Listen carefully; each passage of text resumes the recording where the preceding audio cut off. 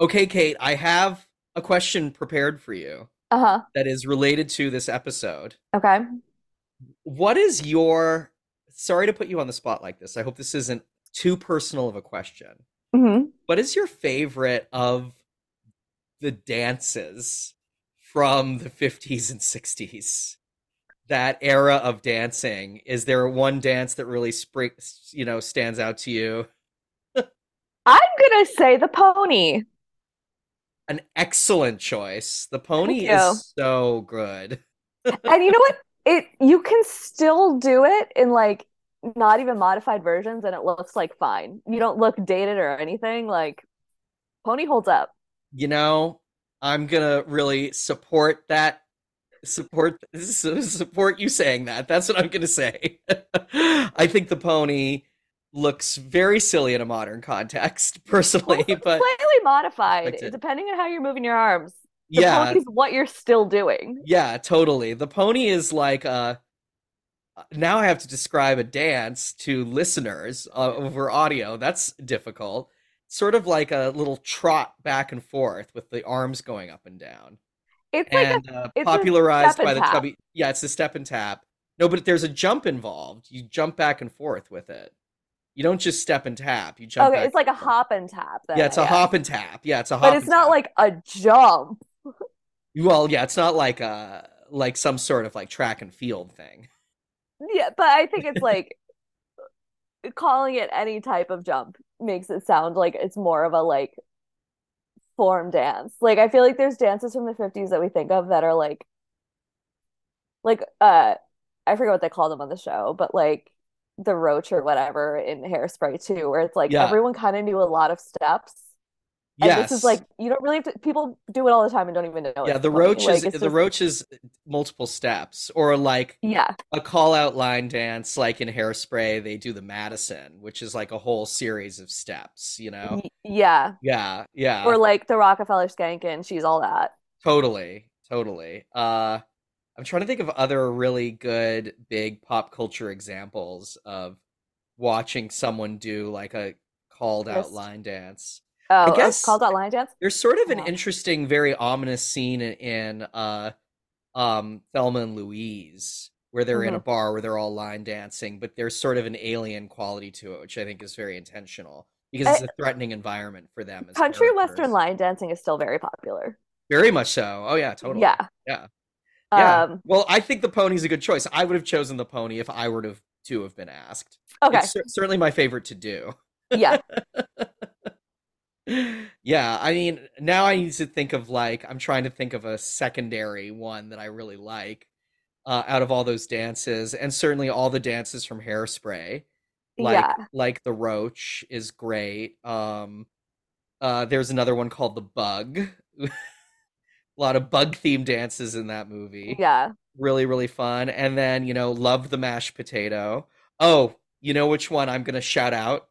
It's hmm amazing. That hmm is done in the absolute singular classic Troop Beverly Hills, starring hmm Shelley Long. The Freddy. Okay. Do you know the Freddy? I might know it by not that name. The Freddy is basically a dance where you put your arms up beside your face and sort of move back and forth and jut your legs out back and forth, almost like you're a giant star while you do it. It's a pretty good dance. Yeah, I wouldn't have a name for that, but like I can fully picture them doing that like on Dancing with the Stars. Like it's definitely still a thing. And they may Yeah, call it Freddy, but like I don't know what they yeah. call it. Well, that's what it's called. It definitely in like a jive or not a quick step, but it'd be in a jive. Yeah, yeah, something like that. And that being said, roll the theme song.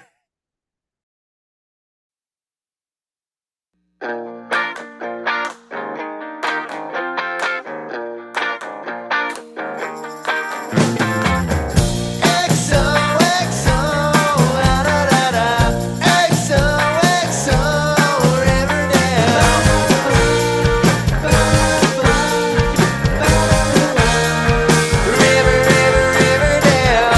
Hello, pals and gals, and welcome to another XOXO So Riverdale. Riverdale.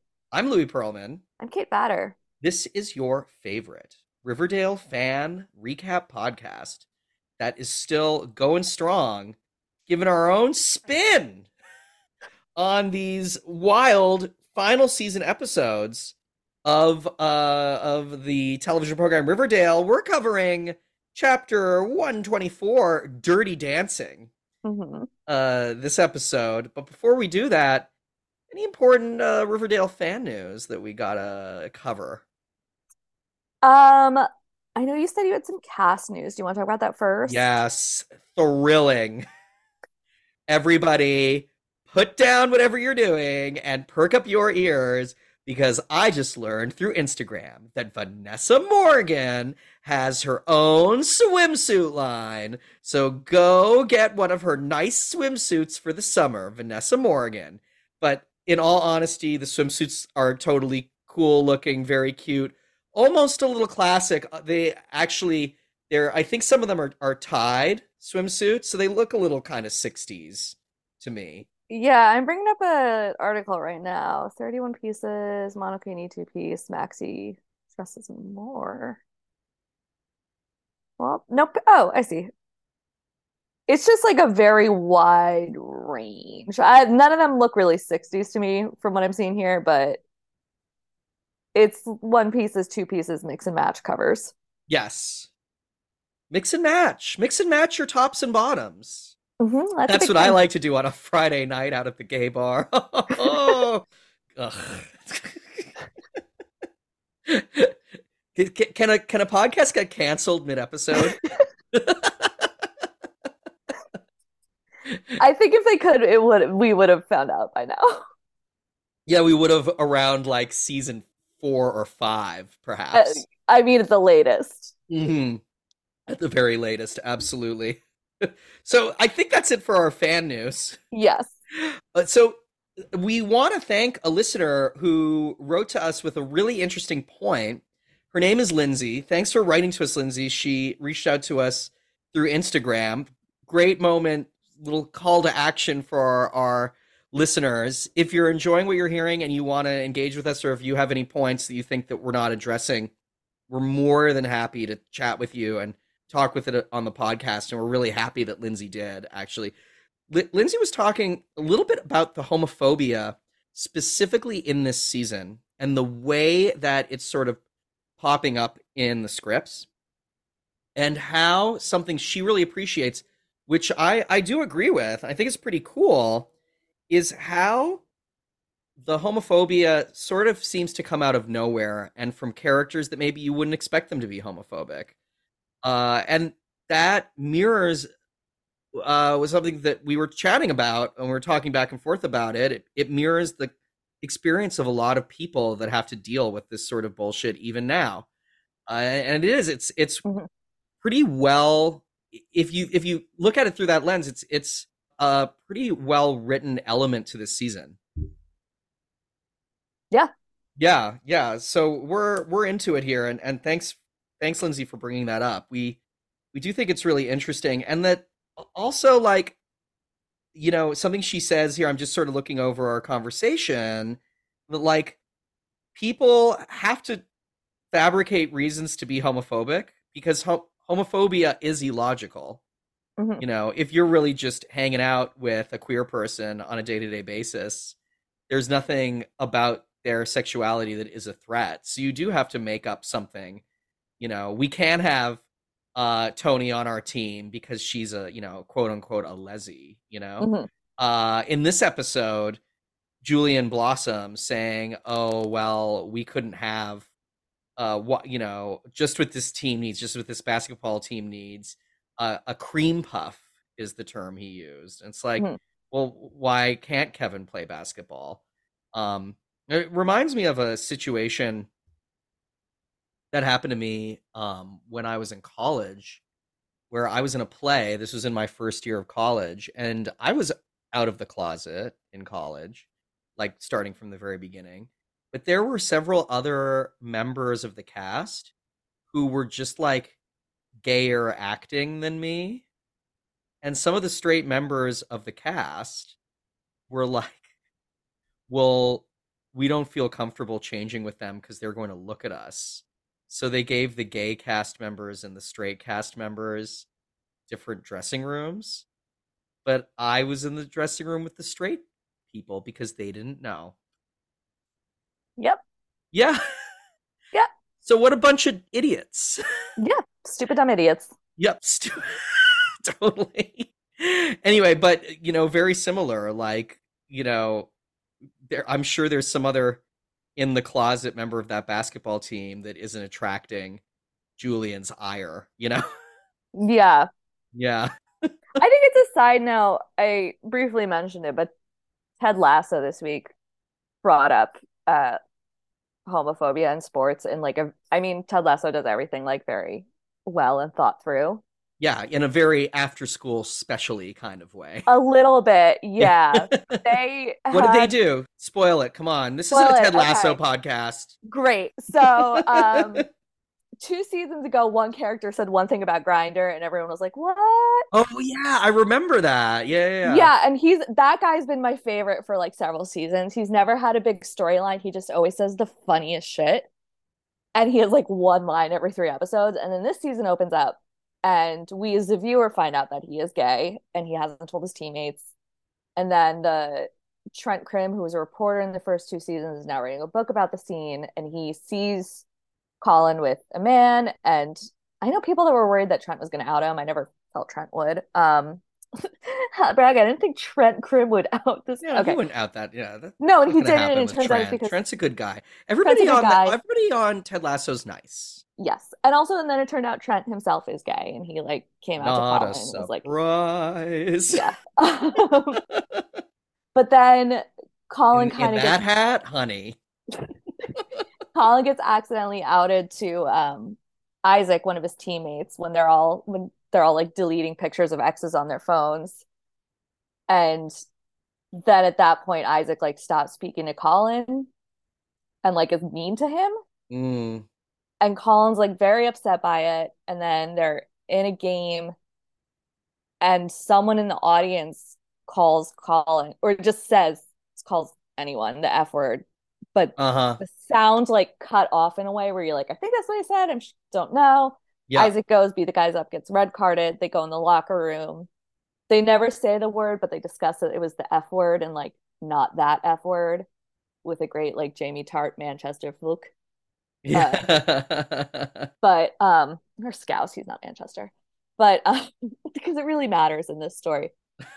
No, I'm loving the detail is what Great. Thank you so much. Makes me able to see it in my head. Great. And our listeners too. Yes. Yeah, Isaac's pissed about it. He storms off. And then like the rest of the team thinks that Isaac's upset because he's gay. And then Colin comes out, and simultaneously the two conversations are Colin comes out and everyone's like, it's fine, like we don't care. And like Ted comes in with like, no, we do care. And like how it's because when they said don't care, I was like, hey, you do care. And then Ted's like, no, we do care. But in a way that, it's important to care about your friends. And he didn't like that Colin felt like he was going through that alone. And it's that is something the show does really well. Yeah. Is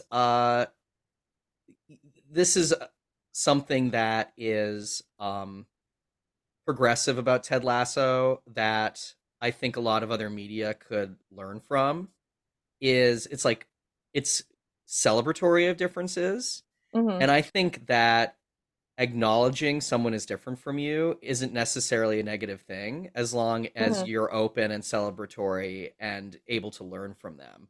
Yeah. That's what I think is actually a major issue with like the entire idea in the United States of melting pots, that we're all sort of supposed to become homogenized. It's like, no, like it's okay to retain your culture once you move here. Yeah. And it's okay to share it with other people and learn from other people's cultures. And that's one of the things that makes the United States so wonderful. And it's great to have a gay person on the team because it's actually a different perspective, which is actually really helpful for a team of different people trying to accomplish a goal.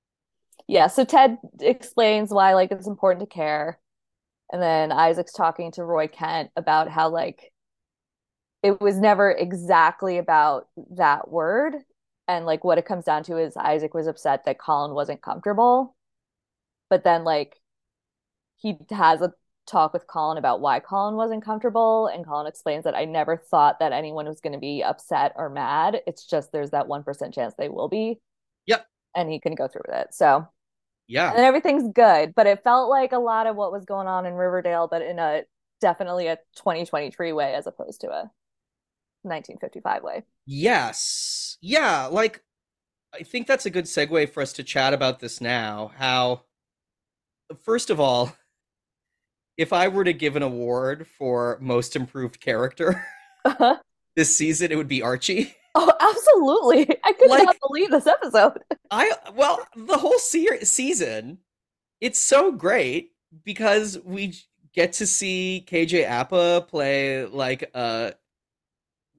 Archie that wants to be helpful and is loyal to his friends. Like, this is a very on model Archie from the comic It's a books very here. it's a very naive Archie. But Archie is naive in the Yeah. comics, but like that can lead to a lot of, in this case, soap opera-y touching situations, which is Mhm. great Yeah. into it. And it can also lead to a lot of goofy comedy situations, Mhm. right? That's what makes the character versatile. Yeah. Not him like posting scary shirtless videos that he's gonna beat up the criminals of Riverdale. Like, this is so much better for him. And like, I am of the I'm of the opinion that we could have had this Archie all along, Mhm. and that would have been really interesting to see someone who's a little more naive have to move through a lot of the difficulties these characters have faced. Mhm. And where are his strengths and where are his weaknesses? Like a Black Hood season with an Archie who's really trying to help, Yeah. that sort of stuff. And I'm really happy we're finally getting it now. That's all I have to say. Yeah. It's been a long time coming. Archie the ally, we love it. His reactions in like not just like how Archie reacts on paper, but KJ's reactions are so good. You could tell that this is like a much better role for KJ Appa. He's I like, feel like almost everyone is having so much more fun this season than we've ever seen them have. yeah, like look at Cole Sprouse. Cole Sprouse is like bouncing off the walls in his Time scene. of his life. I feel like Time of his life. I feel Yeah. like even Camilla is having fun doing her best Nicole Kidman. Well, that was so funny and that was very funny, right? It was like I was thinking it kept going on. I was like, oh, like half the episode is making fun of an AMC act. Well, this is something I don't know if you feel the same way, but that AMC ad, it was a very funny thing that happened. It's very camp. It spoke very much to the moment of 2020, 2021 for sure. But that being said, I have seen a lot of social media from my pals, specifically in LA, who are obsessed, and it's become part of the cultural firmament for them. So I was not surprised to see it pop up in a show that is written in LA. And what I will say too is that I really since the pandemic only go to Alamo for things. Like I'm Oh, just like yeah. I'm done with everything else. I have never seen that AMC ad movie in a theater, but Nicole Kidman is my favorite actress. Of all And time? I think so. In Wow. recent years, I've really come in strong on Nicole Kidman. Why? I want to hear why. I like Nicole Kidman. No dissing your opinion. I I'm feel just like she did like 3 or 4 really good things in a row uh-huh, yeah. that just like, and it really all came together, I think, in season 2 of Top of the Lake, which Mm. I know one, maybe two other people that watched season 2 of it, not season 1. Very few people watched season 1, but season 2. And it was like that next to Big Little Lies and The Undoing, where it was like, and she was in the first Paddington. That's right. She is in the first Paddington. Yes. Yeah, there was a really good during The Undoing. Lauren Lapkus posted a picture of how the Paddington 1 villain was Nicole Kidman and the Paddington 2 villain was Hugh Grant, which means that maybe it was Paddington who did the murder. But she did like a couple really good projects in a row where she showed like a lot of like they were all like award worthy because she's gotten awards, but I feel like she's a little up and down. And then she just like really hit her stride recently. And we've recently also seen older women like finally getting their due in Hollywood. Yeah, at least getting to play roles. Oh my Yeah. God, it's long time coming. Yeah, And absolutely. she's taken advantage of that in a way that I think some like I feel like this past year the award seasons were going to so many older women that I think it'll make a difference. But like it feels like for a while it's been kind of coming and people have been more open to it, but there's still people who were like keeping it at arm's length. Yeah, Like an older woman would get a role and be like, okay, this is it though. Like I gotta really do this one because they're not more coming. And Nicole was like, there's more coming. Let's go, baby. yeah, yeah. So Those are all good reasons. That's great. great. I'll forgive her for her role as Dr. Chase Meridian in Batman Forever, where she is not very good. However, she wasn't dealing with a very good script, in my Yeah, that's the opinion. thing. Yeah. Yeah, not a very good script. Yeah. Well, I mean, we're into it now. We've really done our Nicole Kidman analysis, which it's important for this episode for Yeah, people sure. need to know what we think of Nicole Kidman. So overall, like, what did you think of this episode other than the like very blatant Nicole Kidman reference? I, first of all, did not dislike the very blatant Nicole Kidman reference. Oh, yeah. Neither did I. I loved it. I thought it was great. Yeah. Very into it. I feel like everything that went in this episode was like kind of disjointed, but I liked enough. I weirdly like didn't I wanted to like Betty's storyline more. Well, yeah, I thought that was the weakest It was. element. But Yeah. because like and I feel like they were also different. Like the Veronica one was like so funny, but like really well done. And then the Archie Kevin one was like kind of sad and dark, but Archie was like injecting this goofy to it that like I kind of added like it didn't take away in any way. I thought really very touching overall, the Mhm. Archie Kevin Yeah. storyline. Yeah, And I I have to agree. say, Yeah, go for it. Maddie Sorry. Keller's performance in the final minute of this episode is the best performance I've seen on this series at all. Like, Really? I feel like he handled it very well. Mm-hmm. I feel like he really covered like just emotionally on his face that like this is his son and he really loves him, but he's really struggling with what's going on. Yeah, yeah. And I felt like it's not that people on the show aren't good actors, it's that they've just like haven't been given things.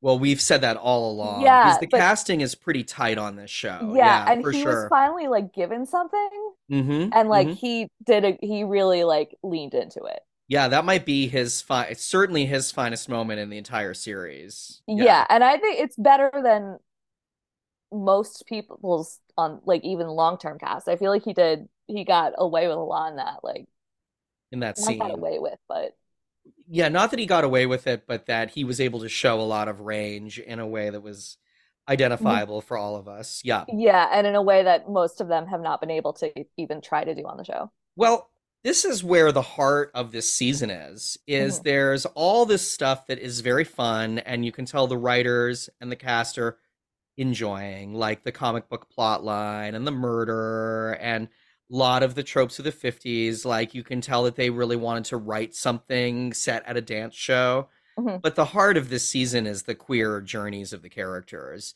This Yeah. is absolutely the queerest the show has ever been. Mhm. And it feels not in a way that feels preachy, but it feels like it is a real statement where they're trying to give agency to these experiences of these characters. And I Mhm. definitely think it has to do with what's going on politically Yeah. and, that they're trying to be like, they're really doubling down and trying to be like, this is the experience of these sorts of marginalized peoples and like why would any of us want to treat them like that, which is I think great. it speaks to I mean, the attitude's always there, but like I wish I could go back to like simpler, better times. And this like pointing out like, hey, babes, not better. Like it's not, it's only better for some people, but For most people it's like not. and I think that is actually something they're trying to prove as well, Yeah. is if this time period should be better for anybody, it should be better for Archie. Hmm. And Archie's, having his own struggles this season, which I think is really Hmm. smart. Yeah. Yeah. It's not easier for him. It's not easier for Veronica. It's certainly Betty's having an awful time, which is Yeah. very smart. I think it's a really good portrayal of just a young woman who wants to express herself, and Yeah. everybody's treating her very badly. Hmm. Poor Betty. Yeah. Definitely And I think feel it bad for helps her this season. with Betty too because so few people see that character as marginalized. That Well, in like, in previous seasons, I would argue. well, not even in the, not necessarily Oh, in the or context of the show, but just like overall, like if we consider Betty straight, because that's kind of up, if like up in the air, just like a straight white woman, like no, the 50s sucked for them too. Oh, absolutely. And if you read old school Archie comics from the 50s, the way Betty and Veronica are written, it marginalizes the needs of the characters. Mhm. And they're period pieces. They're not to be read at this point in time. Like, it's not very fun some Yeah. of them are fun because it's some good cartooning in there. I'm not going to be like, never, we shall never look at them again. Like, that's Mhm. not what I'm saying. But that being said, like, the characters are written in a way doesn't do right by them at all, and we're seeing these sides of them in this season that's excellent. Mhm. Yeah. So now, big quibble that I have: Yeah. how the fuck does Alice Call Cooper, yeah, call Hollywood. have Hermione Lodge, please connect me I wrote through? I wrote Mrs. Cooper called Hollywood, California. Yeah, Hollywood, USA. Get me Hollywood on the horn. Yeah, absolutely. And it's like Orson Welles answers. He's like, "Oh well, you got the wrong Hollywood, but I'll connect you over." Like, It's just like he just was covering the phone from the hours of 3 to 4. It just his shift. yeah, it's his Hollywood phone There's shift. only one phone in Hollywood. There is. There's only one phone in Hollywood. That's how Hollywood works. Yeah. So then we get into, I think this is the problem that you had with Betty's storyline here, Hmm. is that Riverdale Grandstand is used as a punishment for Betty, and that takes actually a lot of the fun out of the set piece of a dance show in the context of the script. Like, Hmm. so let's compare this to the most famous piece of media that is about a dance show, which is Hairspray, right? Hmm. So for those of you that haven't seen the 70 different iterations of Hairspray that now exist in the world, the basic story is that it's about a teenage girl who's a little on the bigger side, who really wants to be on this, local dance show. And then her parents do not want her to be doing it. And because it feels, somewhat, it's racy. There's like a raciness to it. Hmm. There's a little bit of a sexiness to it. Her parents don't want her doing it, but she auditions anyway. She gets onto the dance show. She becomes very popular. She overcomes the adversity of being a bigger girl in order to dance on the show. And then she empathizes with people of color that are not allowed on the show. And then the rest of the movie is about the struggle to racially integrate the show. Hmm. So it's deals with some really interesting dynamics within the context of this, like, kind of silly piece of 1960s local TV. So here we've got Riverdale Bandstand, which is the local 1950s Riverdale dance show, and it's hosted by this. I'm thinking through this while I talk about this. This is what I think I actually didn't like about it. So it's hosted by Alice and Hal, and Hmm. they're real, geeko 1950s like hosts. But then the dances that the kids are doing are like a little more rock and roll oriented and a little more modern. And it's like, if it really was supposed to be a square dance show, they should have been doing like the bunny hop and other types of dances that were very, very straight and narrow at the Hmm. time. because there's, you know, the thing that was so threatening about rock and roll in the 50s was that it was quote unquote race music, right? It was music that was popularized by black people, and white kids were listening to it, and that was really threatening to the social order. Like that was the real Mhm. deal. So to see all these kids dancing to these songs that like would have been considered slightly risque rock and roll in the 50s, and Hal and Alice being so into it, it didn't work for me. Yeah, that didn't. And then I think too that like in like I get why they wanted to do a storyline with Betty fighting against her parents in this way, but it felt like they also just were like, we want to fit the dance show in here somewhere. And then someone was like, oh, I guess we should just do it now. And then they tried to like paste it over it, and it just didn't. It did feel like it was inserted in, like this is Yeah, what's happening.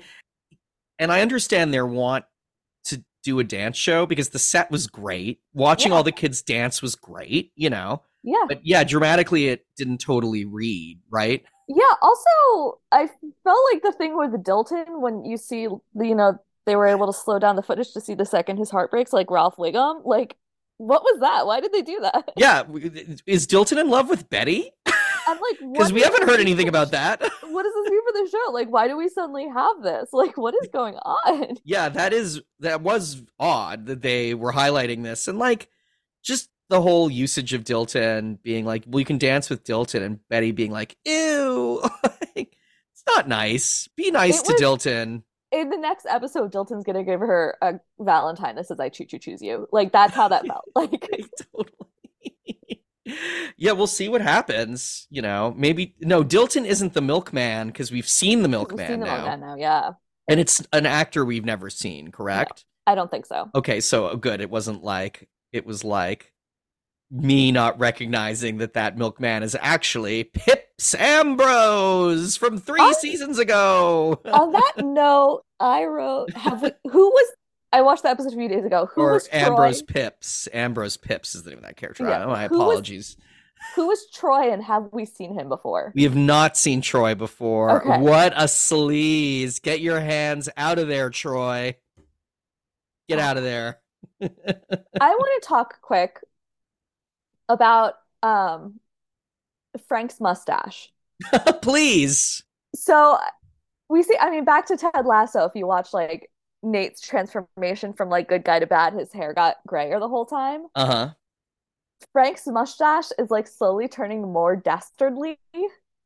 Like it's gone from like normal to like slowly creeping out into a way where he's like about to tie a woman to the train tracks, For sure. but like isn't quite there yet. And I don't know if it's on purpose, but like it's working.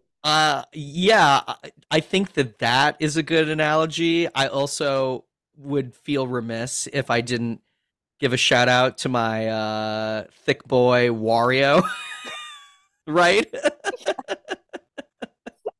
He's got a little bit of a Wario thing going on there. Yeah.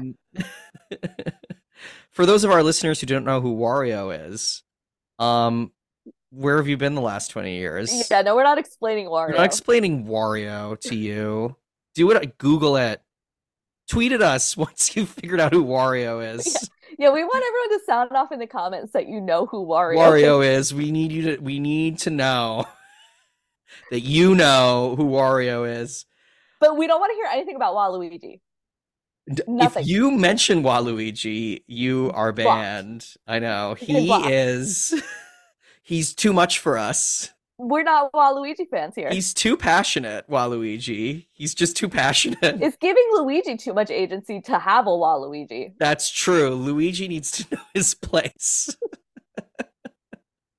So Kevin is caught with a bodybuilding pictorial.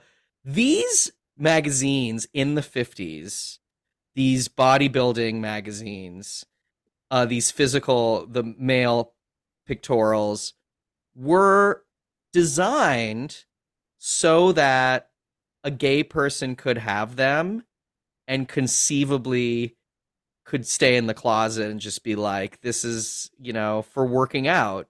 Mhm. But Tom Keller sees through it right away. Yeah. which is a shame because Kevin was trying his best. Hmm. Just thought that was kind of interesting. What else do I have about this episode here? Okay, I so have, yes, I don't know who said it or why and what context, but someone said you and me have been in the same grade since kindergarten, it which is was Archie with Kevin. okay. Yeah. That's an insane thing to say because if you were in kindergarten together, then yeah, you are in the same grade because you're the same age. The same class, maybe that's interesting, but the same grade since kindergarten? No shit. You're right. You're right. Once again, Archie can't count or Yep. do things. You dope. Archie, you dope. No, I we love Archie this season. We love him. Yeah. Fun reference I want to bring up. Hmm. So this character who runs the movie theater, this nice older Yeah. dude, Mr. Lemley, Uh-huh. I do feel like it feels close to me to a producer. He was a producer at Warner Brothers in the 50s, Carl Lamal. I Uh-huh. feel like it's close enough that that's probably who they're referencing there. Thought that was really fun. Uh, it's so nice that Clay works at this theater. Clay's great. Clay's Big, great. we love Clay. It's it's interesting to bring up Clay in a 1950s context. I like that Clay name drops a 50s black filmmaker. Hmm. And yeah, I want to look up right now. Hey, we have the time. When did Guess Who's Coming to Dinner come out? I want to say Because 61. 67. Whoa, that's later than Yeah, I thought. because I was like, oh, wasn't Sidney Poitier doing interesting work in the 50s? But no, it was too early. Movies were still very segregated and black Hmm. people were not getting cool roles. So Hmm. he is being portrayed as a real a real groundbreaker here, which is really cool. Yeah. Love it. Love that for Clay. Um yes. Okay, something else about the queer plot line here that I thought was beautiful and very well written, especially for Riverdale. The way that Kevin with Archie, when they were having this discussion about, I think when Archie did his grade faux pas, about Kevin is forced to speak an analogy, which I think is very cool. Kevin isn't allowed to say to Archie, well, I think it's because I like, boys. Not that he would come Hmm. out to Archie at that time in that way anyway, but more how he says, my dad is worried about me because, I believe he says, because I like theater and because I like art and poetry or something like that. Hmm. And then Archie says, this is good writing here because they foreshadowed this. Archie says, well, I like those things too. And it's like, yeah, Archie actually already wrote a poem this season. Yeah. So this is actually not written like a shit show for once in the series. And it's beautiful. And it's very much about how queer people use language to express themselves in a way that's safe for them. I thought it was very Mhm. cool. Yeah. I think Yeah. it's also just we've brought up the writer's strike before, but Yeah. the ability to have a through line like that goes episode to episode is one of the things the writer's strike is asking for because of how mini rooms are run. Yes. Talk about that. That's interesting. So, Yeah. so a mini room is where a group of writers are asked to come in and they break the story for a season. So this would be them sitting down and saying like, we're gonna have these people in a relationship, they're gonna break up at this point in the season, blah blah blah. But then instead of having people, usually like someone takes on an episode and writes it alone, and then they come back to their writer's room and everyone like kind of contributes and punches up and looks for continuity. Yeah. They just send people on their own. They don't pay them for the time writing the script once they've sent them home. Yeah. And there's no continuity checks. Yeah. So people have to keep everything surface or just have chaos. Mm-hmm. And this is something, so this is something that could not have happened with a mini writer's room. So Mm-hmm. Mm-hmm. Yeah. So yeah, this is why we should have full writers' rooms and pay our writers properly. yes. And that's what the WGA is currently fighting for. Yep. Very well. Thank you for explaining that. I'm just looking up here. Oh, I am wrong. Okay, so they say during this episode your X-rated dance Hmm. to Betty, and I said X rating did not exist in 1955. I am wrong. The X rating has existed since 1951. Oh, So they I would think know the what an X greater rating rating is. system is later. The like P versus PG, PG-13 thing. Or G versus PG. Um, That might be later. yeah. Especially Well, because Grease was PG. that those were the things that led to PG-13 being a rating because they realized they Yeah, needed another one. It's right. actually the movie Gremlins which really solidified it. Gremlins got rated PG and there was an uproar, but it was like, but Hmm. it's actually not an R. Yeah. So PG-13 was created. I'm going to look it up right now. Louis the Historian, when did the MPAA rating system start? And it started in, okay, yeah, you're right. So 1968 Hmm. was when the ratings really were solidified by the NBA. Yeah. Yeah, totally. It Interesting. feels like X-rated was everything was either porn or not. Yeah, X rated was like, hey, this is a stag film that plays in Times Square. Yeah. The end. Yeah, totally. Yeah, that's what they were referencing to in this episode was that line. Yes, absolutely. Yeah, you're completely right. Yeah. I So, oh, yes, go for oh it. Yes. I was gonna move on and say I really like that the dance is the twirl and they act like it's something new. Let's all do the twirl. Let's watch her demonstrate spinning in place. Yeah. And then, shock of shocks, you could see her underwear. Yeah. Oh, everybody hated it. So Super Duck. Super Duck is a Archie character. Uh, more specifically MLJ comics. That's what they were called before they were Archie, and was a humor book with a cute, funny duck. I've never read any Super Duck. Liked that he was referenced here though. I thought that was really fun.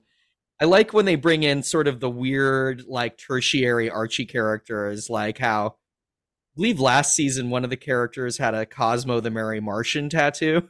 Mhm. Remember that? I was I Yeah. was all I was all on that. Talked about that a lot. Anyway, I kind of forgot Jughead was in this episode. well, I think it's because this is the manufactured drama here. Is the last episode of Jughead stealing the manuscripts.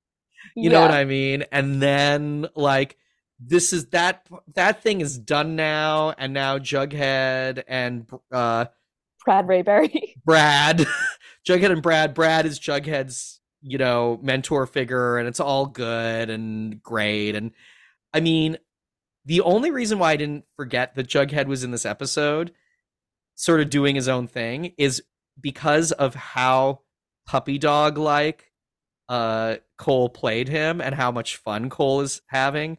Like Mhm. that scene in Pops where Jughead's like chatting with him and is like eating a burger and just having such a nice time. Mhm. This is the Jughead I've been waiting to see for 7 years. Yeah. Very much like the Archie I've been waiting to see. Um, Twyla Twist. She was around before, right? Yeah, she's not new. Who is she in real Riverdale? In Riverdale 23. She's She not a sex worker, is she? No, she's one of two people. I don't remember which. There was the woman from Greendale who was like a baddie who had like was like against the serpents. Yes. Or it was she had something to do with the Dickenses because I remember there was like a whole like Charles Dickens Oliver Twist thing going on for a That's who it minute. is. Yes, Yeah, because her last name is it's Twist. Twist. Yeah, That's who she is. Yes, she's one of the evil family. yeah. Yes, that were like foils for Archie. Mhm. And they And they all were a had criminal family. yeah, they all had Charles Dickens names. That's right. They all had Charles Dickens names. One of them was named Christmas Future. One of them was the Ghost of Christmas Way Future. Yeah. Yeah, Ghost of Christmas Heat Death Future. Heat Death of the Universe Future. Um Do you want to go auction things off at Crestbees? Of course, I want to go auction things off of Crestbees because this podcast was brought to you by Crestbees. Crestbees, if you need to auction off a painting, Crestbees is the way to go. Crestbees. We're happily sponsored by Crestbees. Yeah. So, pretty pumped for Veronica to be a movie theater owner. Yeah. That's so fun. So fun. I want think to work for Veronica at her movie theater. I want that to be my next job. I think it's really fun that Smithers took dictation without writing anything down. Smithers just remembers. He's It's just in got his it little all. head. He's got it all. It was a telegram. So it was like, Mom and Dad, I hate you. Stop. I bought the movie theater. Stop. My regards to Orson Welles. Mic drop. Yeah. Stop. It was like, but when she started, it was like, I just felt like he should have taken note on it. Yeah. Just really caught up in that, you know? Something else about the dance show. Mm-hmm. We got another great moment to see Archie dance, although Yes. the camera cut away very fast. Yeah. That KJ, he's so charming.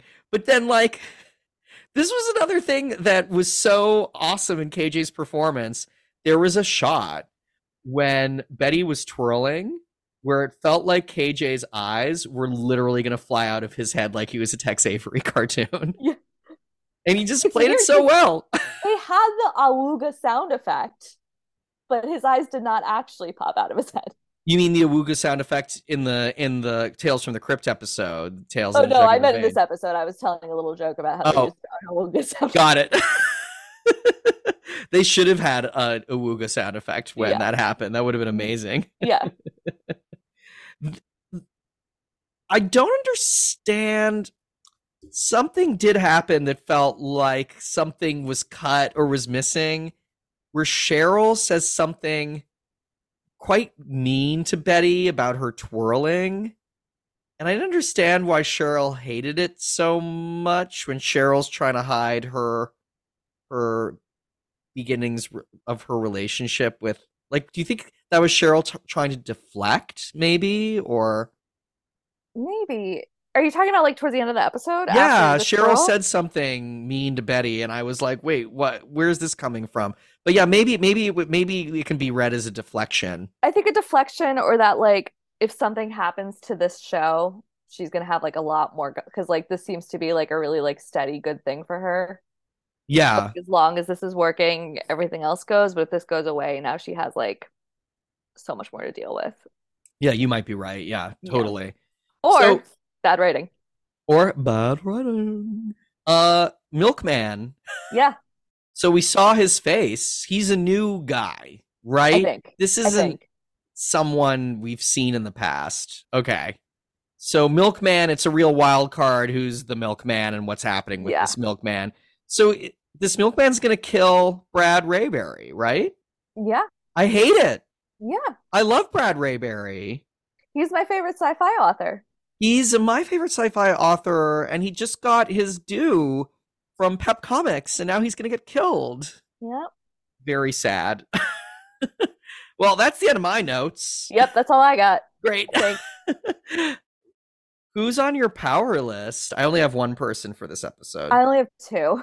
Okay, who is on yours? I have Betty and Veronica. Oh, B and V, the classic pair. I have Dr. Werther's. Okay. So He we just sucks. focused on different plot lines. Different things. Who was on your crush list? I only have Veronica because I did it today and I should have done it when I watched the episode. Yeah, I'm gonna just off the top of my head say Betty. I'm gonna throw Troy in. Yeah, Not Troy, really? not Troy. Clay. Yes, Clay. Yeah, no, Troy. No Troy. Troy, the sex pest. Get him out of here. Absolutely You're not. I canceled, meant Troy. Clay. Biggest Yeah. apologies to Clay. I'm gonna say Betty for my crush list. I'm gonna give I'm gonna give Jughead a little bit of love, and my final crush of the episode. You can't be too mad at me, Waluigi. I briefly considered slamming my laptop shut because I thought it would be really funny, but then we'd have to like rehook everything up and Yeah. like, explain what I did. Yeah, you'd hang up on me. like a whole thing, but like, But I'm just gonna imagine that that's what you did. yeah. I know, real provocative choice for me. I mean, what a twist. What a Twyla twist. What a Twilight twist. So what do we have on tap for next week here? 125 Hoop Dreams. Oh, named after the Academy Award winning documentary from the 90s. Yeah. Well, I'm sure it'll be very focused on basketball. I just saw a new basketball documentary on Friday that was not as good as Hoop Dreams, A but new basketball a documentary? new one. But I it was thought about you women's said a basketball. nude basketball documentary. Scandalous. Wow. Yes. Kate, you're watching nudist films? That seems like a nightmare to have nothing taped down while playing basketball. See, yeah, it feels like it would be a real injury focused thing. Well, Kate currently is dealing with asthma, and I have a head cold. So it might be time for us to wrap this up. This very straight ahead, well organized episode of XOXO Riverdale. Streets ahead. Streets ahead. Streets ahead. Thanks to our editor, Angley Mercado. And our theme songwriter, Louie Aronowitz. You guys are the toppermost of the poppermost, and we'd ask both of you to dance if we were on a dance show. I mean, we're going to ask anyway, but we can't see it. Yeah. Thanks to everybody that's been listening. Special shout out once again to Lindsay. Thanks for that dialogue we had. It was quite interesting this week. Super, super fun. And we can't wait to keep going. Hopefully this writer's strike will be resolved soon, so this doesn't end up being a 9-year project for us. 7 years is enough. Ugh. Well, that being said, I'm Louie Pearlman. I'm Kate Batter. Bye.